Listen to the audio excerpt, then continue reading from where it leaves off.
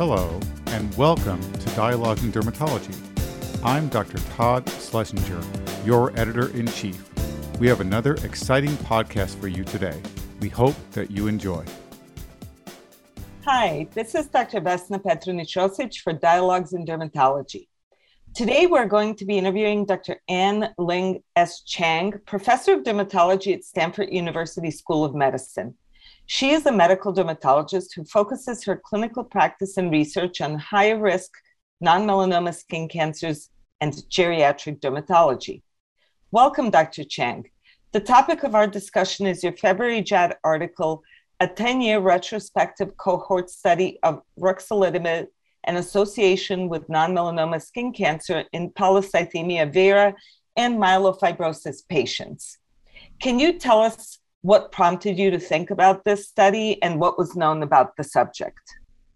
Thank you for your interest in our study. And at Stanford, my colleagues and I take care of skin cancer patients with a wide variety of complex medical problems. And Janus kinase or JAK inhibitors, they're increasingly being used for a number of conditions, with the first clinical trials and approval for these inhibitors occurring about 10 years ago, specifically for polycythemia vera and myelofibrosis. And the package insert now says that there's risk of basal cell and squamous cell carcinoma or non-melanoma skin cancers. However, there wasn't a lot of details on the package insert for us to answer questions from patients. So that was really the genesis of our research for doing the research study. We know that polycythemia vera and myelofibrosis can increase non-melanoma skin cancer risk. So we weren't really sure what to tell our patients, and we thought we would do our own systematic study. Very good. So can you please tell us what the hypothesis for this study was? Right. So our hypothesis was that JAK inhibition in polycythemia vera and myelofibrosis patients would associate with increased risk of SCC, SCCIS, and BCC, even if confounders were accounted for. And how about your results? What were the key findings? So our study was a retrospective clinical database study, and it went back 10 years of patients at Stanford. And we identified a group of 564 patients with PV or MF. 188 PV or MF patients were exposed to the JAK inhibitor ruxolitinib, and these were matched to 376 non-exposed PV or MF patients. And so we used propensity score matching between the exposed and non-exposed groups, and this included covariates like age, gender, race, Charlson Comorbidity Index, and disease like PV or MF. So we also probed the data to see if there were differences in these groups for phototherapy history, photosensitizing drug use history, immunosuppression, radiation, or JAK2 mutation status. So basically, we're a pretty exhaustive list of covariates that we looked into. After all these were accounted for, we found that ruxolitinib exposed PV or MF patients had a hazard ratio for non-melanoma skin cancer of 2.69, and the confidence interval was greater than 1, less than 7. The hazard ratio for squamous cell was higher, which was 3.24, and also non-JAK2 mutated patients had an even higher risk of SCC. Their hazard ratio was 7.4. This is all very interesting and a little bit scary because the JAK inhibitors are becoming so popular to use in dermatology with different diseases. And it seems like it's introducing another additional set of standards that we may have to adopt when prescribing these medications. Specifically in your study, you identified a subgroup of patients on ruxolitinib who may benefit from increased screening and surveillance. What about those that are on other JAK inhibitors? Because we are more familiar or have used more other JAK inhibitors systemically, preferentially. Can you tell us a little bit about that? Yeah, I think this is an important question that we need to do more research on. So as the other JAK inhibitors are used for more conditions, we should be on the lookout for signals that these other JAK inhibitors might increase NMSC or non-melanoma skin cancer risk, and systematically study this possibility while accounting for covariates.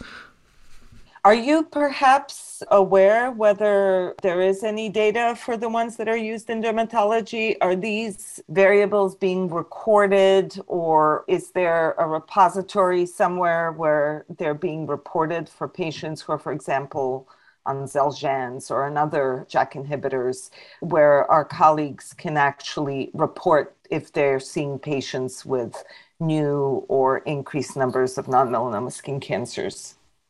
Yeah, it's an interesting issue because, as most of us know, the non-melanoma skin cancers, basal cell squamous cells, they're not regularly recorded like melanomas are in a national database. So individually, we have to look in our own databases to see if there's a increased risk. So I think that as time passes, there will be more data accumulated where we can look at these things in a retrospective fashion. I think you've cracked the ice on this, and now there will be increased interest and there will be more availability to make this better known and available for study. I was a little bit, when I read your study, what instantly sort of linked in my brain was that we just had a first topical JAK inhibitor cream for the treatment of atopic dermatitis approved by the FDA. And it's being prescribed routinely to varying degrees. It's probably not very easy to get that approved from insurance just yet. But for our patients with atopic dermatitis, presumably some of them are younger, how should we counsel patients using this new treatment option as far as skin cancer screening? Your study found that the increased risk of non-melanoma skin cancer, and you can provide a more detailed explanation of that result, but that actually sun-exposed areas, it favored sun-exposed areas. So should we counsel our patients who we're prescribing topical ruxolitinib a certain way now in view of this? Yeah, that is a great question. So as dermatologists, we're well positioned to be on the lookout for possible connections like this. And over time, we should be able to see if there's NMSC signals after topical JAK inhibitor use, because the follow-up times in our individual databases would likely exceed what is reported out in clinical trials. And so again, also that the greater numbers that would be in our clinical databases would pick up smaller signals and also allow for covariate accounting. I think the situation is analogous to other immune suppressants that we typically use for atopic dermatitis, such as like topical tacrolimus, which when taken orally may associate with NMSC risk, such as in transplant recipients. But even topical steroids, since they're immunosuppressants, do those carry a risk of potentially increasing NMSC? So, I mean, I think a lot of it depends on how long it's used for, where it's used. I think we need more studies to figure this stuff out. Yeah, I agree. I did go and check the topical ruxolitinib drug insert, and it does list caution for increased risk of NMSC. So I'm glad that we're having this conversation because it will alert our colleagues that that's something that they need to counsel patients on and do regular surveillance. So this is all really a very inspiring start of maybe something new that we haven't necessarily thought about doing before. And thank you for publishing this association because it really brings to the forefront the need for regular skin surveillance in some subgroups of our patients.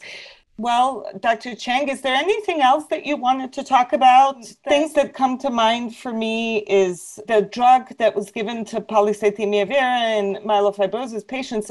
Obviously, those individuals have underlying issues with their immune system because of the underlying conditions. Are there any differences or similarities to conditions that we would be using this drug for? And will we be using ruxolitinib for any other conditions as a systemic medication? So recently, ruxolitinib was also approved for graft versus host disease. That's a small percentage of the population, of course. That's all that I know of. That doesn't mean that others won't be rolling down the pipeline potentially, maybe even in topical form. Interesting. So another caution to have for those of us who take care of a lot of patients with graft versus host disease, that this medication may be on their medical regimen. I've taken care of many GVHD patients in the past, and of course, because ruxolitinib was not being used for that, none of them were on it. But now I have to think about this new medication and how it comes into play with all the other sources of immune suppression that they have. Now, do you have any suspicions or ideas, or has your research led you to believe that there are any parallels to what we see in patients who undergo immunosuppression for transplants? Because they're at so much higher risk for developing non-melanoma skin cancer, and worldwide that there are specific guidelines internationally on how to monitor these patients and how to take care of them. Because, for example, squamous cell carcinoma is up to 60 times more common in patients who have had solid organ transplants. As far as pathomechanisms and just avenues of research for you go, have you thought about any parallel between these groups of patients? Right. So I guess some of our patients did have bone marrow transplants, but we didn't look at solid organ. I think we only had one patient that had a liver solid organ transplant in our patient cohort.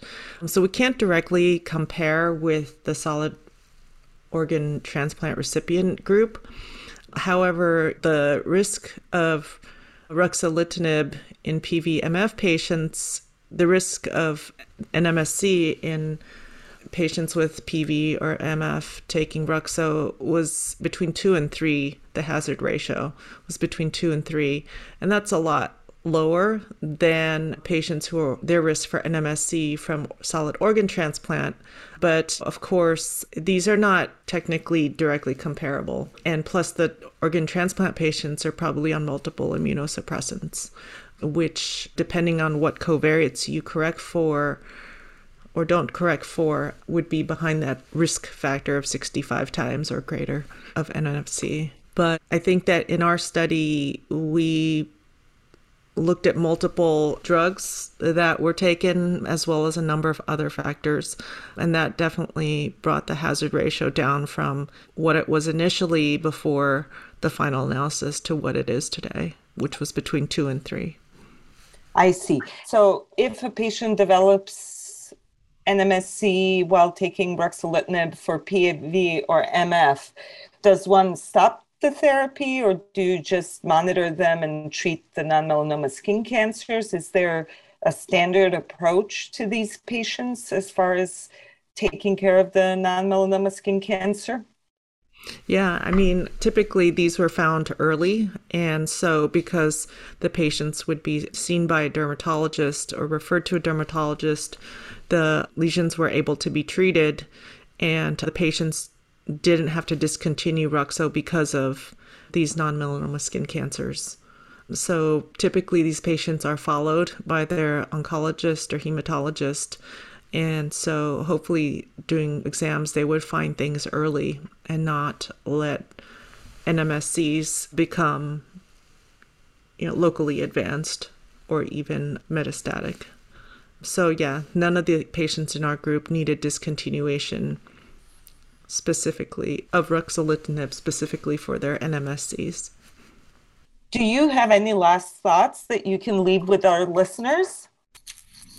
I think that since there's a question of whether topical JAK inhibitors might increase non-melanoma skin cancer risk, it would probably be wise to use sun protective clothing or seeking shade, broad spectrum sunblock in areas, especially sun-exposed areas that we're going to be applying these topical JAK inhibitors to. And the other recommendation that was on the oral ruxolitinib package insert was the recommendation of performing periodic skin examinations. And for MF or PV patients, I think that is wise, probably about 3 months after initiation of this drug. because the first occurrence in our database of an NMSC after Ruxo start was about 11 weeks. So probably every 3 months would be a reasonable, well, at least starting the screening process 3 months after Ruxo start would be reasonable. And then depending on what risk factors they have, the dermatologist can figure it out from there, how often they need to be seen. The exact duration between exams is not clear right now, but I think a period of several months would be reasonable after starting Ruxo. Very good. Well, that is excellent advice, and I'm sure that it will lead to better care of our patients.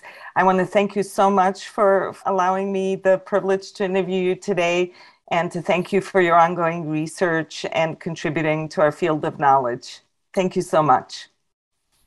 Thanks for having me. We hope you have enjoyed this edition of Dialogues in Dermatology. This is Todd Schlesinger, your editor-in-chief. For more podcasts, including bonus issues, check us out online at the website of the American Academy of Dermatology or through the Dialogues in Dermatology app. You can now also sync your subscription to your favorite podcast app. New podcasts are released each week in addition to our monthly JAAD podcasts. We hope you enjoy these new options for listening to dialogues and the increasing content for your listening pleasure. Thank you.